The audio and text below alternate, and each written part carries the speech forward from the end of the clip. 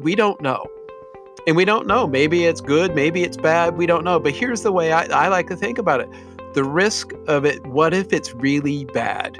Why take the risk? Yeah, it's expensive. But here's my problem is we're not addressing that problem and the risk around it in a rational manner. And that's my dislike for ESG is let's solve this problem, but let's do it in a rational manner that actually gets results.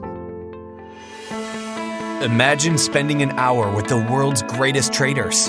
Imagine learning from their experiences, their successes, and their failures. Imagine no more.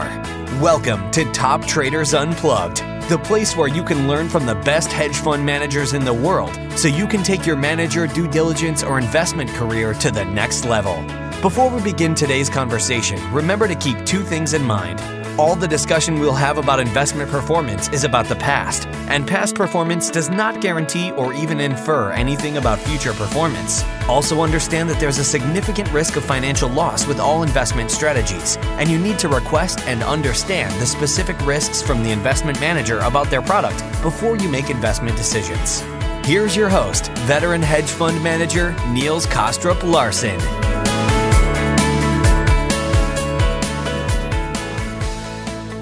A new world order is emerging, and in our Global Macro series, I, along with my co-host Jem Kazang, want to dig deep into the minds of some of the most prominent experts to help us better understand what this new global macro-driven world may look like. We want to explore their perspectives on a host of game-changing issues and hopefully dig out nuances in their work through meaningful conversations. Our guest today is one of the most sought-out people when it comes to understanding the global natural resource shift we're witnessing right now. So please enjoy our conversation with the head of commodity research at Goldman Sachs, Jeff Currie. Jeff, welcome and thank you so much for joining Jem and I today for what I'm sure will be an incredibly eye-opening and insightful conversation on all things commodities. How are you doing? How are things so far in the new year? Oh, I'm doing well. Happy New Year to both of you. And I'm excited about commodities in 2023. So I'm looking forward to this year. Yeah, no, absolutely.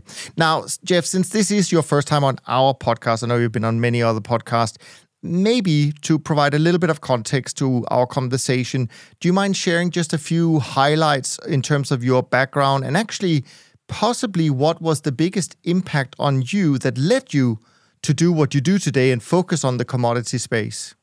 Well, I am the head of commodities research at Goldman. And before that, I was an academic economist and I was at the University of Chicago. And to answer your question, how I got into the space was I came out of school in 1990, in the middle of Gulf War I. Oil prices were at $40 a barrel. Nothing else in this world was hiring but oil companies. And so I got a lot of information in my first job before completing my PhD on the oil market. And when I went back and finished the doctorate, my dissertation was on the geographic extent of the oil market, looking at how far does one oil market connect to the other one? And in the early 1990s, oil was the largest, most global fungible market. And so it had, much more interconnection. But even today, with all the technology, things like mountain ranges and things like that still create fragmented markets. So that's how I got into it. And I'm still at it, little over 30 years later. Yeah, no, absolutely. It's fantastic. Now, I followed your work for a while, and I have to say, every time I hear you speak, I walk away having learned something new or I've been inspired to think about a topic in a different way. And I think that many people around the world who may not have thought too much about how commodities and energies in particular impacts pretty much everything we take for granted have found a new appreciation of this in the last 12 months. So we've got a lot of ground to cover. So let me just start out by throwing out a topic that I know you spend a lot of time thinking about, and then we'll just take it from there. And I think perhaps we can start out by focusing on what is different about what became clear to everyone in 2022, namely the interplay between commodities and inflation, and how the current inflationary period is different from previous periods such as 2008 and maybe even also the 1970s? Well, I think first and foremost, what characterizes this period versus any other is the focus on decarbonization. And as a result, we're seeing it very difficult for the sector to be able to create the supply response it typically would under these types of pricing conditions. You look at how undervalued many of these different publicly traded companies are. They currently have the economic incentives to do share buybacks with their cash flow as opposed to drilling for new oil. I don't want to get in the debate whether that's right or wrong or whatever that might be, but I think that that distinction is really important here. And it's not just happening in the oil sector. It's happening in all of commodities, because let's remember the old economy creates 80% of the world's emissions. And as a result, it's the dirty sector. The new economy is clean. So if you're an investor just trying to stay away from, the entire debate around decarbonization, just ignore the old economy and you'll be safe. And unfortunately, that's kind of the approach that many investors have taken. And as a result, the ability to track capital into the space has been severely constrained, and we saw evidence of that last year. And I think some of the listeners are like going, hey, wait, aren't oil stocks up 60% over the course of the last year? Yeah, absolutely. But I want you to think about what that trajectory looks like between oil stocks and oil equities going back to 2017. It's a dead cat bounce in terms of thinking about correcting the decoupling that has occurred between oil equities and the oil price. And it's not just in the oil equities, it's in the metals and miners, agriculture producers. All of them have a significant disconnect between the capital that they've been attracting and where the underlying commodity prices are. So if you're to answer your question, the distinguishing difference really boils down to the ability to get a supply response. And one last point on that is, when we think about approaching decarbonization, we've been big advocates of using a carbon price or a carbon tax because it doesn't create these distortions in investment. It's a flow through. And these distortions in investments are creating much higher prices than what a carbon tax in itself would create. But more importantly, these distortions are essentially a carbon tax where the tax revenues are not collected by the governments in US, Europe, and the different energy consumers around the world. So, these are questions that are going to need to be addressed by policymakers on a forward-going basis. But I think the key point here, and I'm belaboring the point, the big difference is the ability for the sectors to respond to higher prices. Now, that's very, very interesting, Jeff. But there was one other thing that I also wanted to ask you about, because I've heard you talk about this, and this was something that when I heard it, I said, yeah, of course, that's so logical, but I don't hear many people talk about it. And that is also the difference in policymakers and how they have responded to these crises, these periods, and how that's changing. And also, I've heard you talk about which part of society actually creates inflation. And when people understand that, it just there's not many people who explain it as well as you do. So I'm hoping I can get you to expand a little bit more in those two directions. Okay, yeah, absolutely. And let's start with, I'm going to make a statement here that may be, kind of shocking, is that ultimately commodity bull markets and inflation are created by low-income groups, not the high-income groups, but the low-income groups. And there's no exception to this observation. And I think a lot of people find it they find it disturbing because there's a belief that, hey, those that are in the the low-income groups are the most vulnerable for inflation. No, the actual truth is they create it. And now let's go over why that is true. When we think about commodities in physical markets, they're what we call volumetric markets. They're driven by the quantity consumed. To be bullish on an oil market or a copper market, it's really easy. You look at the volume consumed versus the volume supply. If demand is bigger than supply, you're bullish. There's no discount factors, no interest rates, just nothing. Either you're long or short the stuff. When we think about financial markets and even GDP, they're dollar markets. How do you quote an equity market? Billions of dollars of market cap. How do you quote an economy? Trillions of dollars of output. The concept of volume is not defined. But things like interest rates, discount factors, all of that are very important in terms of creating a valuation. Now, when we just think about the simple flow or economics of commodity markets, it's just volume consumed, and in financial markets, just simply dollars invested.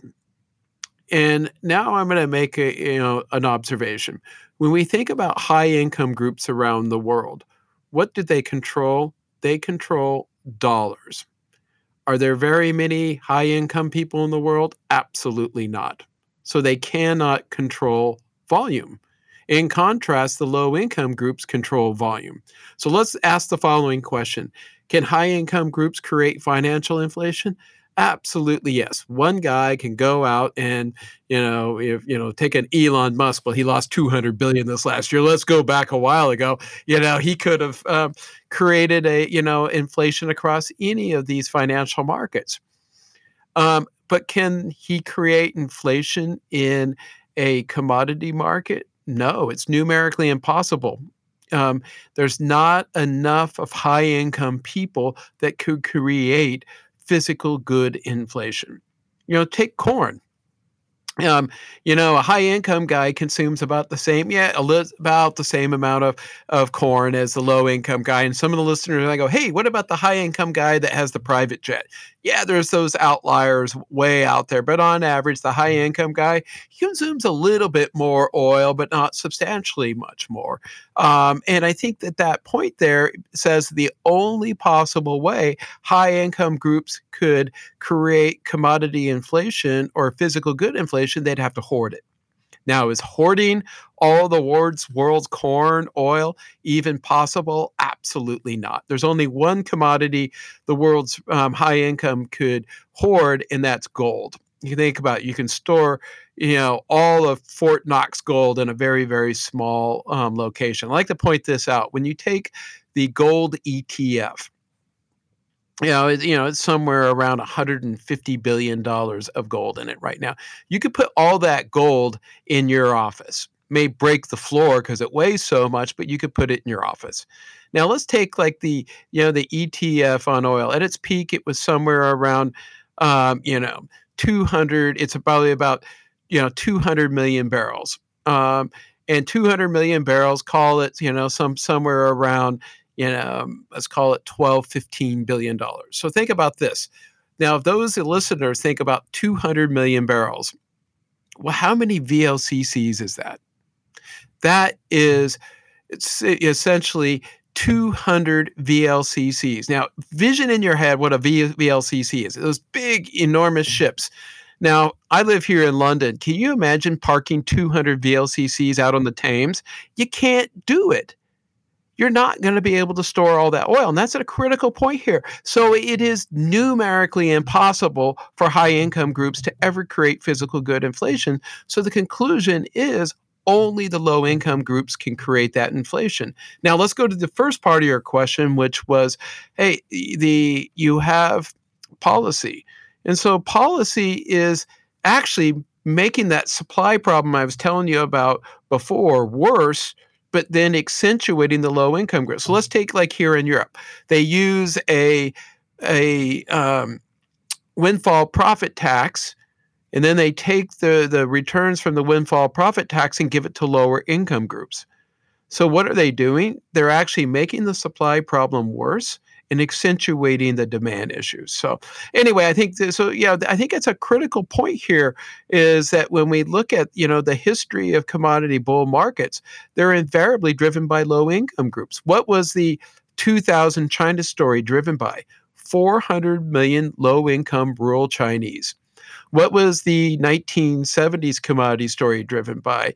The war on poverty. And so I think that's the point that you're after. And it's really apparent in the current environment. And as we look forward, that interplay between decarbonization and income inequality is only become more critical and more critical in the commodity space.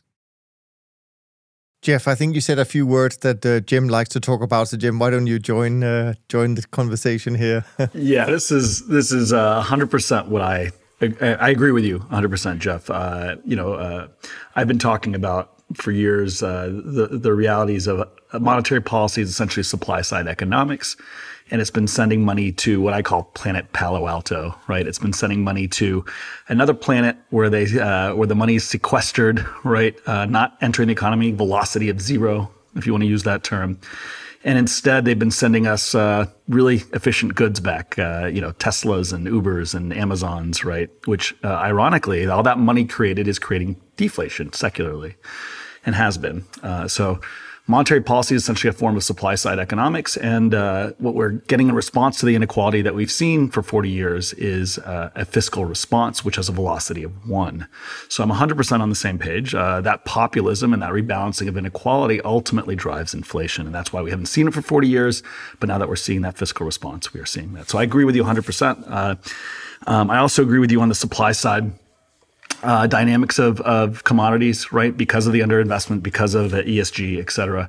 My question to you is cyclically, not secularly, but cyclically, the demand side, right? That's the big question right now. If we look at 2023, 1 year is a relatively short period under a secular trend. So, you guys recently, I think, called for 40% plus outperformance of energy, of oil this year. How do you see the demand side in this year, not just secularly with the populist thrust we're talking about, but really given the Fed's desire to bring down the economy and the potential impending recession? Love to hear your thoughts. Well, I guess the single most important question for commodities in 2023, the biggest drag coming from in commodities in the second half of 2022 was really coming from the demand side, particularly China. And I like to point out, China is the largest commodity consumer in the world, the largest oil importer in the world, and it's the second largest economy.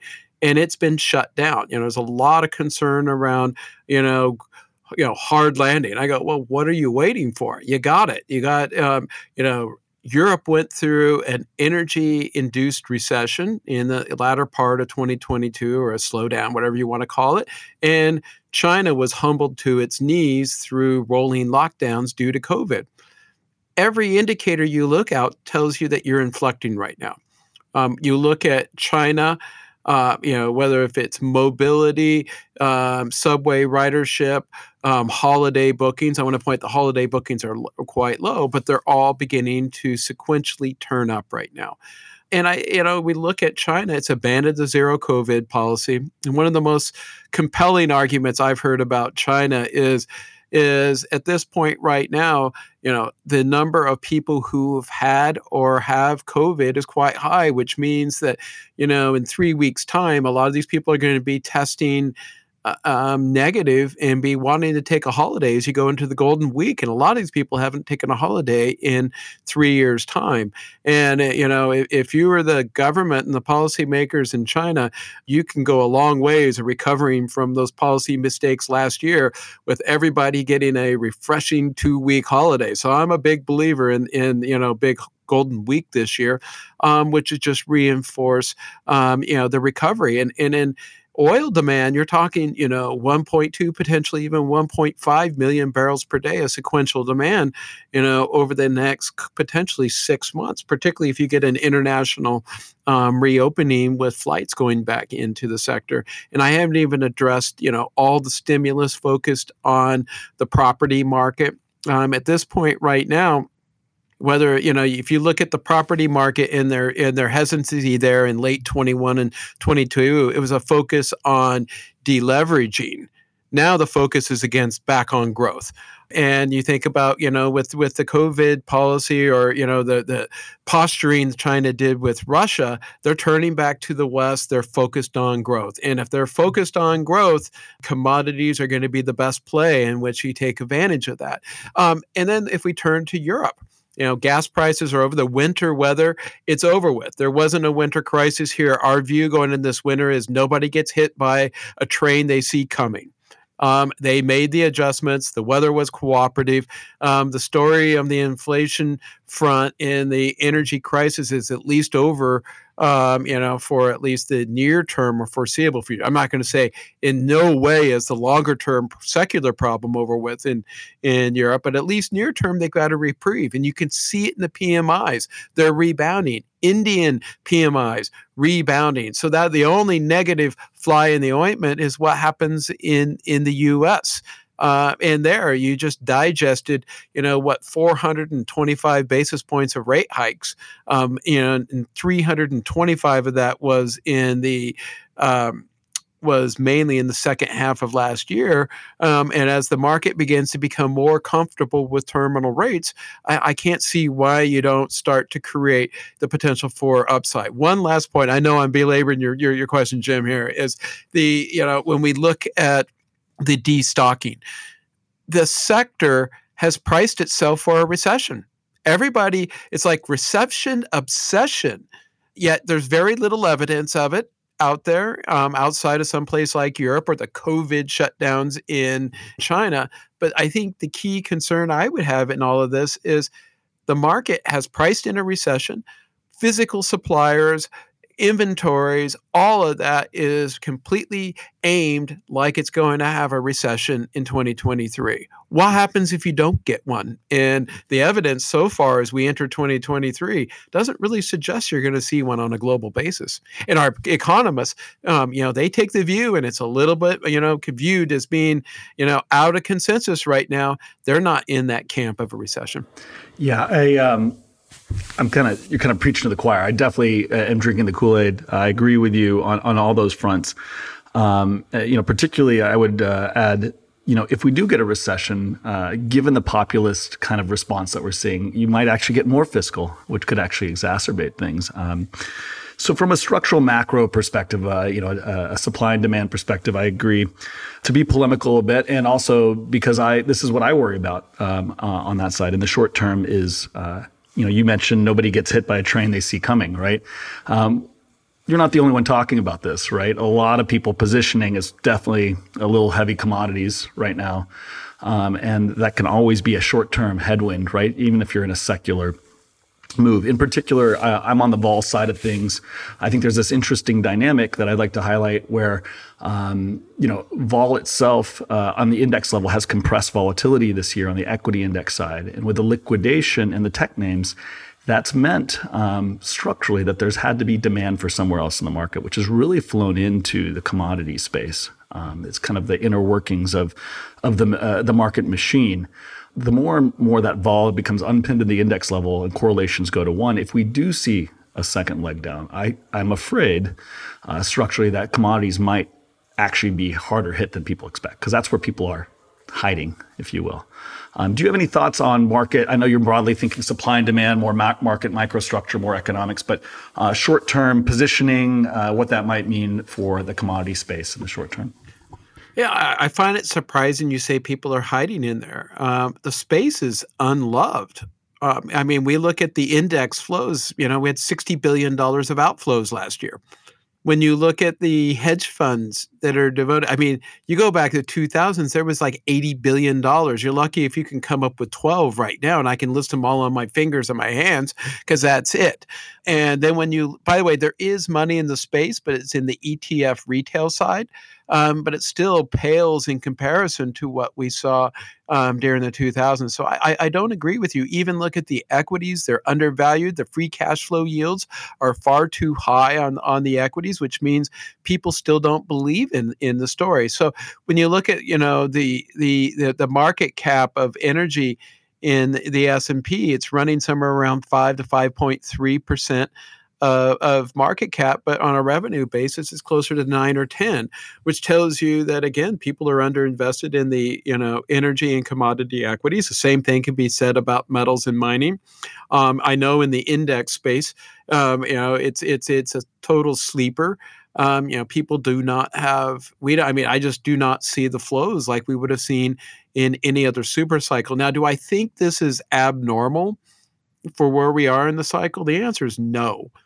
And I think, you look at the 2000s, nobody bought into this story until it was '05, 3 years after it happened. And when I talk to asset allocators, they tell me that's relatively normal. And I go, you look at it, the reason why people are not hiding in this space, they may be on a vol basis, but they're definitely not on a flat price basis, is the history of the space is the losses were nothing short than epic. You look at the E&P companies in this sector over the last decade, they destroyed 54 cents on every dollar they were given. So no wonder nobody wants to give them any money. Commodities generated a 60% loss over that same time period. So again, no wonder why nobody wanted to give any money to this space. Nobody believes in it. In terms of getting people they're going to want to see a 3-year track record. 2021 posted 42% returns.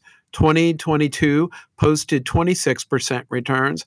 They're probably going to need to see another big number in 2024 before they begin to think about it. I think we'll likely see some of that rotation begin to occur, but it's going to take probably another 18 months. And I've lived through two of these big transitions. I'm a firm believer the money went to Silicon Valley, and we call that the revenge of the old economy. And we created that concept back in February of 2002 when the dot-com boom crashed, back then, is that it was '02 through '05 that transition before people really bought into it. And I'd lived through the transition in 13, 14, 15, and 16. And you had to send the memo out over and over and over. And ultimately, the reality is the asset managers, I watched it in 13, 14, and 15. They send the memo out. Guess what? The China story is over, buy tech. China story is over, buy tech. And ultimately, you ended up having to replace the CEOs of the companies to get them to quit spending. You had to replace the asset managers to get them to quit investing in this space.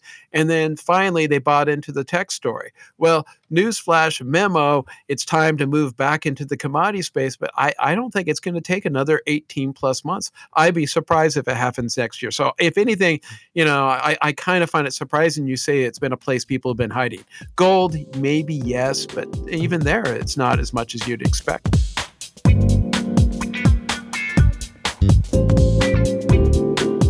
I want to stay maybe with energy for a little bit here and just sort of listening to other people, other guests we've had on the show. I'm thinking here about people, and I don't know if you're familiar with Peter Zeihan, the geopolitical strategist, and some of the things that he's been talking about.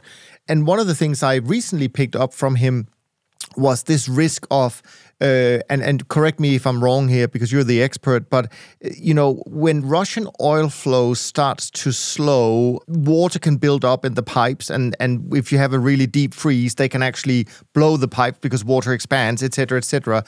How do you see the risk of some real disruption coming from the changes in both kind of infrastructure, but obviously the whole trading situation with Russia at the moment? What do you see from that? Yeah, with oil, we're off maybe 200,000 barrels a day, potentially 300 since the December 5th implementation of the price cap. And that's due to frictions, inability to find refineries that can take it, inability for ships to go into certain ports because oil needs the big deep water, ports and so forth. But it's not a catastrophic event in any shape or form. They're going to keep the oil likely flowing. The real problem comes with the products in February.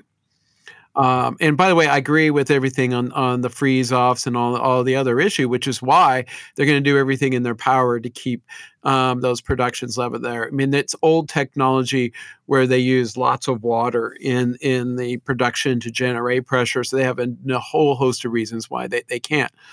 The problem is on the product side. There, you don't have – it's not as fungible as oil. The gasoline has to be in a different ship than, let's say, their fuel oil or the distillate and so on down the line, which creates a lot of problems with creating the logistics to be able to redirect those products.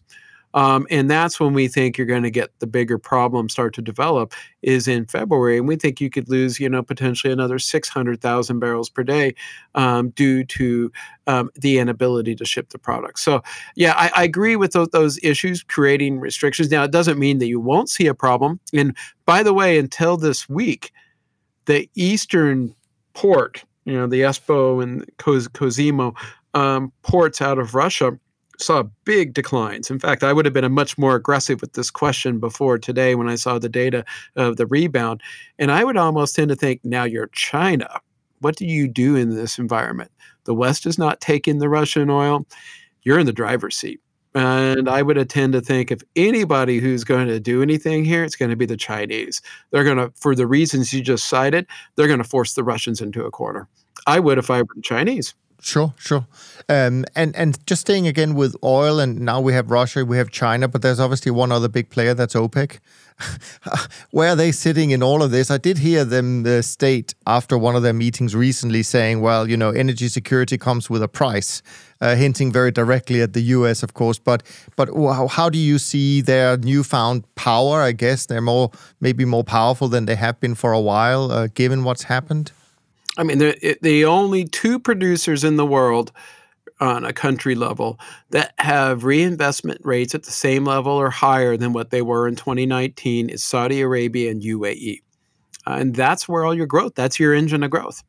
And in this new decarbonization world we're living in, you don't want to make long-term investments in things like deep water offshore platforms off the coast of Nigeria. That game's over with, and there's no capital going into those parts of the world. As a result, there's only three engines of growth going forward, all the fast cycle production, and that would be the United States shale, which is fast cycle, the Middle East production, which is all fast cycle, and Russia. You just lost one engine of growth in Russia. And now with the U.S., it's constrained with the inability to attract capital. That just leaves you with the Middle East as being your engine of growth. And so when you look at, if you can think about market power as being a function of the supply elasticity of other producers around the world, if they're all essentially vertical supply curves, then the market power of core OPEC, which is the Gulf countries, has never been higher, because their problem before wasn't non-OPEC, it was non-core OPEC. It was like the West African countries or Venezuela or somebody like that cheating on them. That doesn't exist anymore. So you can argue, going back since 1960, the inception of OPEC, the market power has never been higher. Which will put them in a very strong bargaining position. I'd say the Middle East more broadly is in a very strong position right now. Yeah. Jim, before you jump in, Jim, I have just one final question, because I really don't know the answer to this. And that is, what about the strategic oil reserves? Have they stopped selling out of that, or is that still going on, Jeff? No, it ends at in December, and as we go into the new year, you're going to be losing that supply. So here's why I'm so bullish as you go into it. You're losing upwards to 1 million barrels per day of SPR. You're gaining over 1 million barrels per day of Chinese demand, and you're losing up to 500,000-600,000 barrels per day of Russian supply. That's a huge shift in balances, which really creates the upside. And I don't think they're going to use the SPR in 2023 because they realize how well it worked going into this election in 2022. They'd probably wait to use it again in 2024. Yeah, I couldn't agree more. I think on the Saudi Arabia note, I have kind of two points. One, in June of this year, President Macron was kind of overheard on a hot mic. You probably know about this, talking to Biden about Sheikh Mohammed bin Zayed of the UAE, claiming that neither the UAE or Saudi Arabia could produce more to help, reduce prices going into New Year. And that's that got less attention than you would think. There's a lot of speculation out there that the Ghawar oil field is actually reaching, is tapped out, right?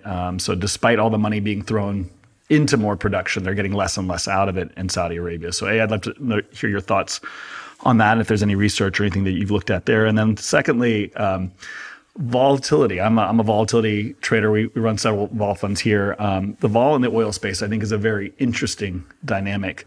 My work broadly says that you had a Fed put, which has controlled Treasury vol and dollar vol for some time. But during times of inflation, you actually get a commodity put from major producers like OPEC, which is what we saw in the 70s as well. And they actually support price, but interestingly suppress volatility. You've seen volatility go up significantly in the short term in oil, and implied volatilities rise. And broadly, our work says that that's actually the one commodity, one asset that's kind of going the wrong way on. So I'd love to hear your thoughts on those two things. I think, first with UAE and Saudi Arabia's transparency. Going back 5-10 years ago, pre the IPO, you could be speculating what you think, Saudi Arabia can or cannot do. Remember, it's a publicly traded company with very sophisticated investors on a global basis. If they say they're going to hit a target, they cannot miss their target. So I find what they say about their capacity right now to be more credible than it ever has been in, the existence, just because they need to attract capital. They want to attract capital. And similarly, you take the UAE, they may not do the IPO route, but they're taking a lot of these subsidiary companies, IPOing them and, trading them. Their credibility to global investors is incredibly high right now. So I think those arguments about, 10 years ago, 15 years ago about, I think Saudi's capacity is this or UAE's capacity is this, and they're not there. Now, if they say something and they don't hit it, they have serious financial consequences. Therefore, I would argue that what they say, and they'll do, and you watch what OPEC has done recently, they have done exactly what they have said. They have not deviated once because they know that credibility is so critical right now. So I'm not a buyer into, and by the way, I was a big believer in those stories back in the 2000s. And by the way, they're not claiming they have massive capacity right now today either. So, let's put it in perspective. But going to the point about, the put in commodities is, when we look at, their ability to manage the market, again, you had much high, more elastic supply curves back into the 70s. The U.S. could respond, it would respond, other producers around the world, which would take that volatility out. So they could provide a put in the current context, but is it going to do much when you have such inelasticity of supply elsewhere in the markets, and then also the other factor, bringing it into, monetary policy, when we look at the, what drives the oil market, one of the biggest drivers in the decline in prices in the second half of 2022 was a stronger dollar and higher rates. Here's the way I like to think about it. What's the definition of inflation? Too much money chasing too few goods. Well, the too few goods condition still holds in oil. What changed was there's far less money. And you think about someplace like Japan before this recent BOJ action, you looked at the yen, it went from 100 to 150. That means there's 50% fewer dollars to chase oil than what there would have been a year ago. Well, before the recent action. But I think, the key point there is there's a lot of other factors today that can, even if they cut production, as we saw in November. By the way, I want to make this point about that November production cut. Very first time in the history of OPEC, they preempted a demand loss. They've never could do that before because so much cheating would happen because of the higher supply elasticities.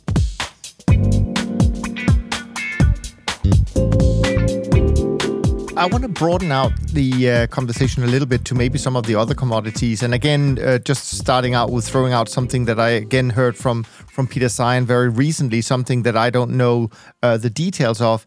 He was voicing a particular concern about things like aluminum and titanium because of Russia and because of the massive amount of production, to a point where he said that he sees this becoming a massive problem for companies like Airbus, that they're essentially running out of the material to build the planes that, they're trying to sell. What are your thoughts on kind of the metal space? But I know that metals is not just one thing. It's really kind of a diverse field, maybe more so than the energy complex. What are your thoughts on this? I agree with him that aluminum is going to be one of the most bullish commodities over the next 5 to 10 years. But I view it more, not so much from Russia, but even China itself, because when I like to call it the climate paradox. Aluminum creates the greatest amount of emissions to produce, but it's critical in solving climate change. For all the obvious reasons, because it's one of the top 6 green metals.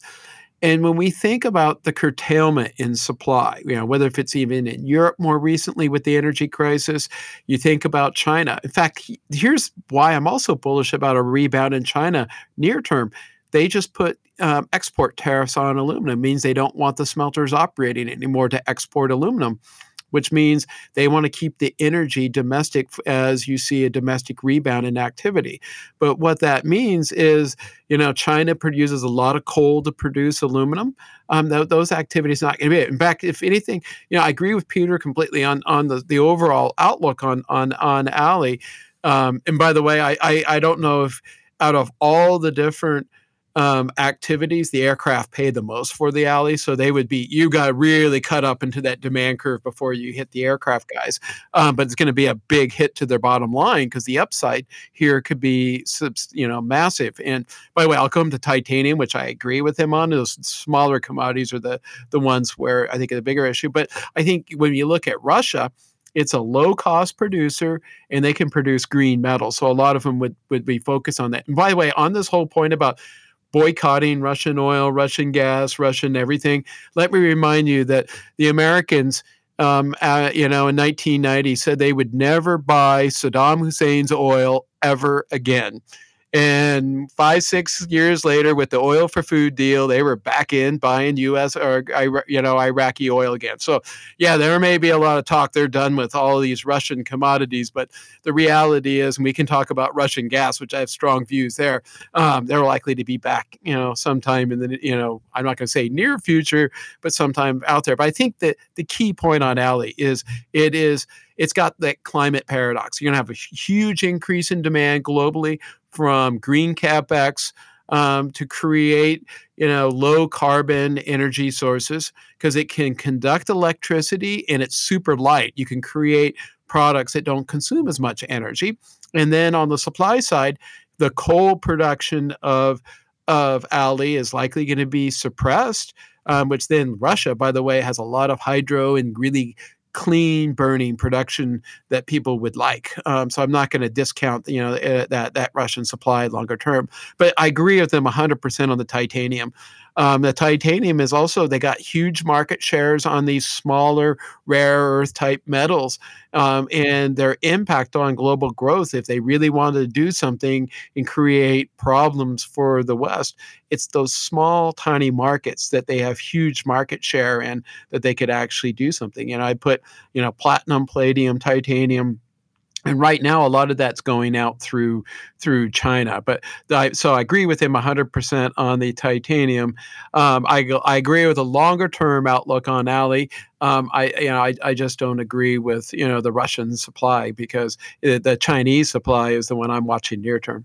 You mentioned Russian gas, and I think it's appropriate to talk about gas in this conversation as well. So again, I'd love to hear kind of you freestyling a little bit in terms of your thoughts on where we are. It's obviously me also being situated here in Europe, big topic in many countries. Luckily, at the moment, we're seeing a little bit of a mild spell across the continent. But I think the problems that or my understanding is that the problems we may have expected for this winter might actually become even bigger for the next winter. And maybe you can also educate me on why that might be, if you share that view. Okay, well, I mean, let's just kind of let's do some broad numbers to give you an idea of the impact here. You look at Europe as a whole. It consumes roughly 45 BCF per day of gas. Russia pre-crisis represented 15 of that 45, so call it 1/3. It was a big supplier. Now, you didn't lose all of that Russian gas. You lost somewhere around 10 of it, because remember, there's some going to Italy, some going through Turkey, coming up, so it's getting there. You replaced of that 10, essentially 4 of it from LNG and 1 of it from coal to coal switching. So you got 5 back. So you're still short 5. And right now, they can bid away what would normally be going to China to solve this problem, to build the inventories up, plus a warm weather, you could deal with that mismatch.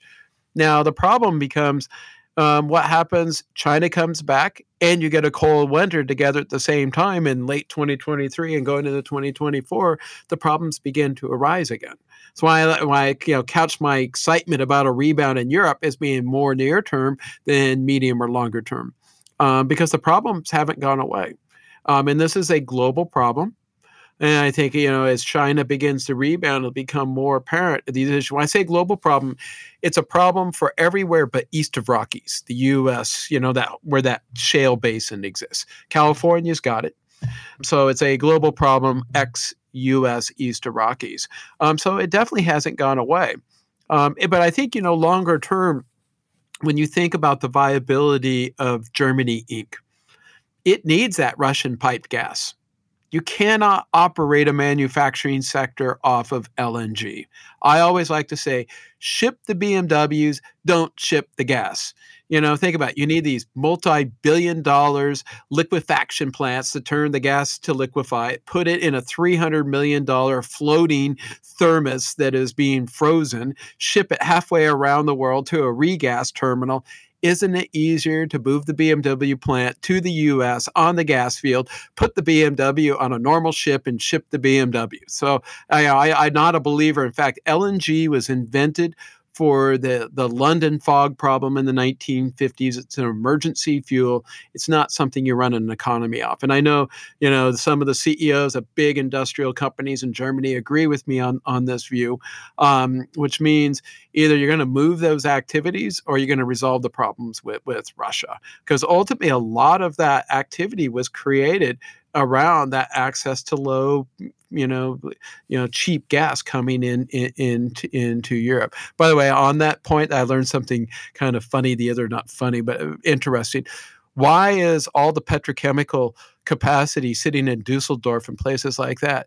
The Soviets didn't want it on their own turf, because they used to look at the Americans with all that petrochemical capacity sitting down in the Gulf Coast going, oh, that's an easy military target. So, Germany's got a lot of this stuff, and you can't operate it off of LNG. What do you see as kind of the timeline for kind of a convergence, if at all, in gas prices, if the main way that's going to happen is through onshoring of manufacturing? Do you see that happening? Do you have a thought on how to play that, or anything along those lines? I mean, you saw some of it. It's just basically you would shut down the aluminum smelters in Europe and turn on the coal ones in China, which is what China's telling you they're going to turn off in coming weeks. You see it with fertilizer moving from Europe to the U.S. Those are the easy, low-hanging fruit. And by the way, a lot of that, because America went through the same crisis in 2000, 2001. And when it went through it, basically all those activities moved to Europe because of cheap gas. And now they're moving back and going elsewhere in the world. But that's not a long-term solution, as you point out. Now, to get that convergence with the U.S., we saw it happen this last year through coal. They basically exported coal out of the U.S. into Europe. You get it through petrochemicals and in these other activities, but it never fully converged. And I think one of the key reasons it goes to the fact that you can get the supply in the Haynesville, you have the Marcellus, and other sources of supply in the U.S. that prevent the U.S. from fully converging to the rest of the world. Our view is the U.S. is going to be oversupplied. And it's going to be, difficult for the U.S. to capture it, but it has to come through those indirect channels like coal, petrochemicals, industrial activities, fertilizers, and things like that. But in the very near term, because of the warm weather, because of the LNG exports, because of the weakness in China, Europe doesn't need to converge. And I think that that's being reflected in the big pullback in prices we've seen more recently. Actually, if anything, Europe is converging to the U.S. One commodity we haven't talked about is agriculture, grains, et cetera. There was a lot of talk when Russia invaded Ukraine about there being, famine and, obviously the problem with agricultural commodities, it also tends to create geopolitical problems, right? Stresses across countries. Just look at the Arab Spring, right?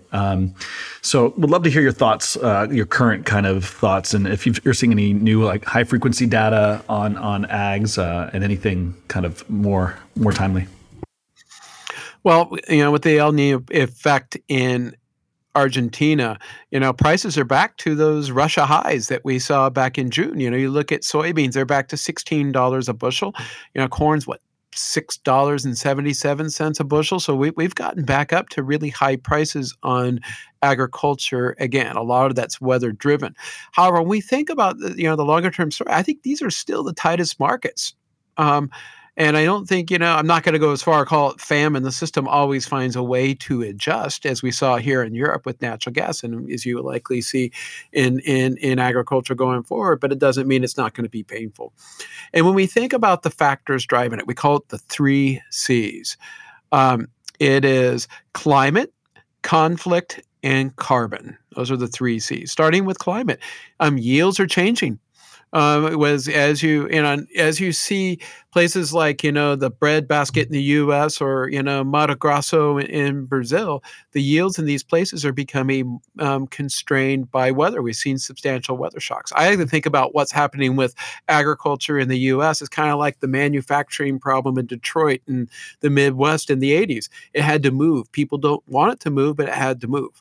And I think here with agriculture, you're going to have to go to more northern climates or places with better yields, and that's going to take time and create restrictions around supply. But I think so that's climate is C number 1. C number 2 is conflict, like we saw with Ukraine, but in places like Africa and other parts of the world, it's a relatively serious issue.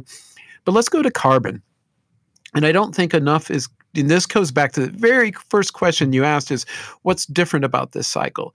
It's the inability to invest in carbon-related assets. And I like to point out when we finish the year, what are the things that are up? It's all things that are carbon. And what is food?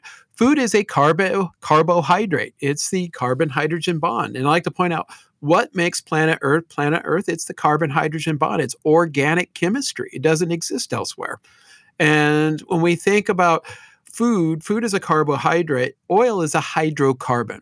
What is the difference between a carbohydrate and a hydrocarbon? It's an oxygen. That's the only thing that separates the two. And then how do you get a carbohydrate to turn into an oxygen, get that, or a hydrocarbon? Think about wood. Wood's a carbohydrate. It sits on the surface. Eventually, after thousands of years, it rots and it becomes oil, and the oxygen is gone and it becomes a hydrocarbon. That's about it between the two, but there's still that carbon-hydrogen bond.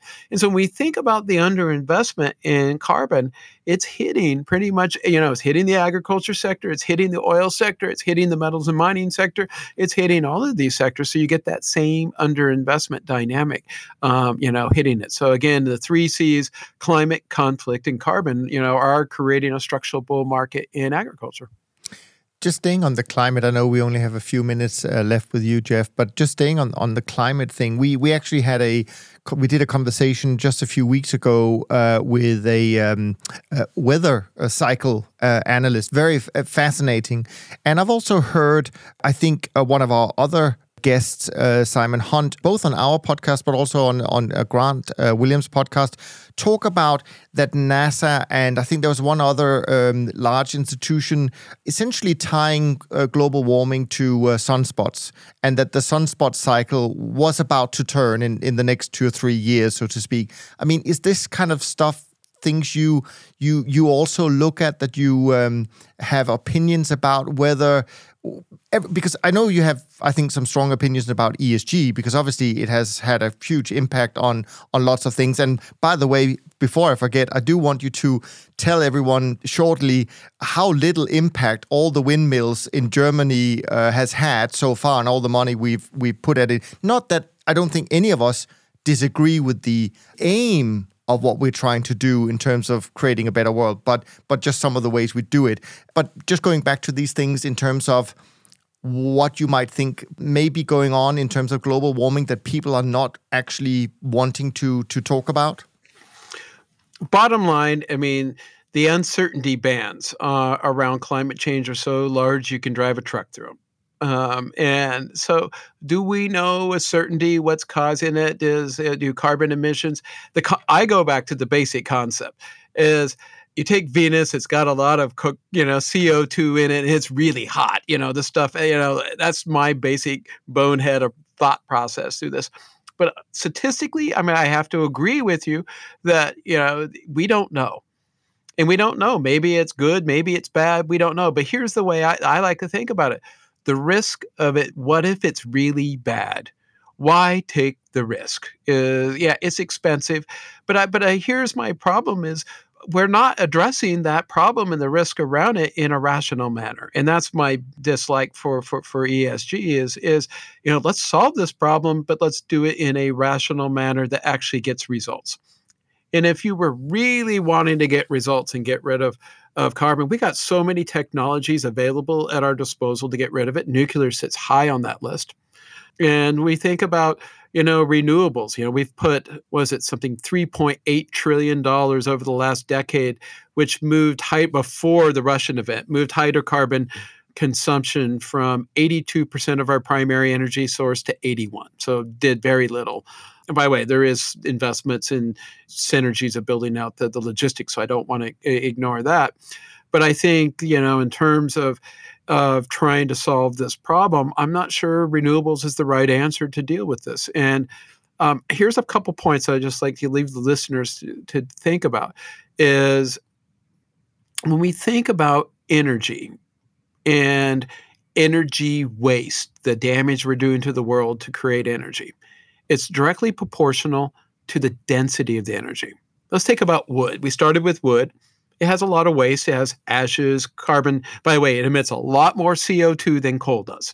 Then you go down to coal. It has less emissions, less waste associated. Then we went to oil, had less.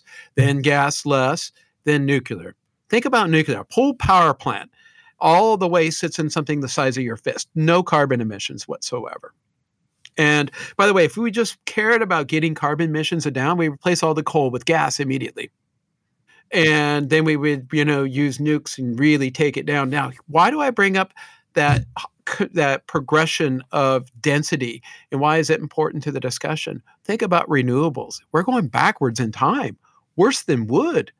Think about how big those wind farms are, how big those solar farms are, how much destruction we're doing to the environment. There may be no carbon emissions, but the amount of destruction associated with them are substantial. So you're going the opposite direction. You're creating lower energy density, which means you have more waste associated with it.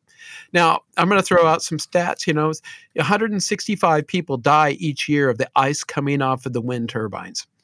I'm not going to get into the debate about about Fukushima, about how many died, but I can tell you it's probably much less than 165 per year. And by the way, coal, it's like 6 million people die because of coal. And we're burning more coal this year, 525,000 tons more coal this year, and it kills a lot of people. And emissions are going to be up somewhere in the tune of, I think we have them up 4.3% because of all the coal being burned. So I think you get my point on here. I think, to answer your question, I don't know about it. I think the risks are so high that it's something really bad that we need to do something about it. And why not when you have, replace the coal with gas? It's just cleaner burning. It doesn't, more lives will be saved. Replace, use the nukes. We know they work. So in any way, I know I'm going into some politically dangerous topics here. No, it's fine. It's fine. I also want to add to your list, which I thought was an excellent list, is the fact that nobody talks about the amount of energy that goes into producing the windmills and all the other stuff, which is just and resources, by the way. Jim, you get the last question. Quick one. Yeah, just to put a bow on this. Okay, you've convinced us, right? We're in a commodity super cycle. The name of the show is Top Traders Unplugged. If you're looking a decade forward, what is the most asymmetric way to profit on the commodity super cycle? Is it something as far afield as, hey, we need more carbon supply, Venezuela, like find a way to just look there? The U.S. is obviously going to have to turn and find, commodities. Is it nuclear? Is it, and then what are the ways to, what's the trade? The bottom line is you need to have trillions of dollars of CapEx in this space. The equities are going to be the conduit. And so owning the equities, you want to own some of the commodities as inflation hedges. So a basket of the commodities, you capture that upside. And uranium would be an excellent example of something you'd want to own in this environment. You want to own the metals and miners because they're going to enable the green revolution through production of everything from the big green CapEx metals, which are copper, alloy, silver, nickel, lithium, and cobalt. Those are the big six. And then you have the rare earth metals. And so you need that investment. So those are going to be the places and the opportunities. But if you put a gun to my head and ask me, which one of all these commodities do I want to own? Oil is the biggest one of the bunch. It's the most strategically important. It's the one that drives the macro variables. And you cannot stop investing in something that's strategically and critically so important. It's going to, and here's the question. I don't want to get into the politics of, whether it's right or wrong investing in it or what. The bottom line is people are not stopping consuming it. And the only way you're going to get people to stop consuming it, you got to tax them. Goes back to my very initial point. You need a carbon price or a carbon tax. But if they're quitting, if they're not stopping consuming it, and you're not investing in it, and that gap gets bigger and bigger, and it's super inelastic, that's the one that could, create a lot of volatility going forward. Great way to end our conversation. Jeff, this has been a tremendous conversation, as I knew it would be. Thank you so much for doing this today. Before we go, let me just say that you need to make sure and follow all the work that Jeff does, because as you can tell from today's conversation, we're living in a true global macro and commodity-driven world, and it is perhaps more important than ever before to stay well-informed. From Jem and me, thanks so much for listening. We look forward to being back with you as we continue our Global Macro series. In the meantime, take care of yourself and take care of each other. Thanks for listening to Top Traders Unplugged. If you feel you learned something of value from today's episode, the best way to stay updated is to go on over to iTunes and subscribe to the show so that you'll be sure to get all the new episodes as they're released. We have some amazing guests lined up for you, and to ensure our show continues to grow, please leave us an honest rating and review in iTunes. It only takes a minute, and it's the best way to show us you love the podcast. We'll see you next time on Top Traders Unplugged.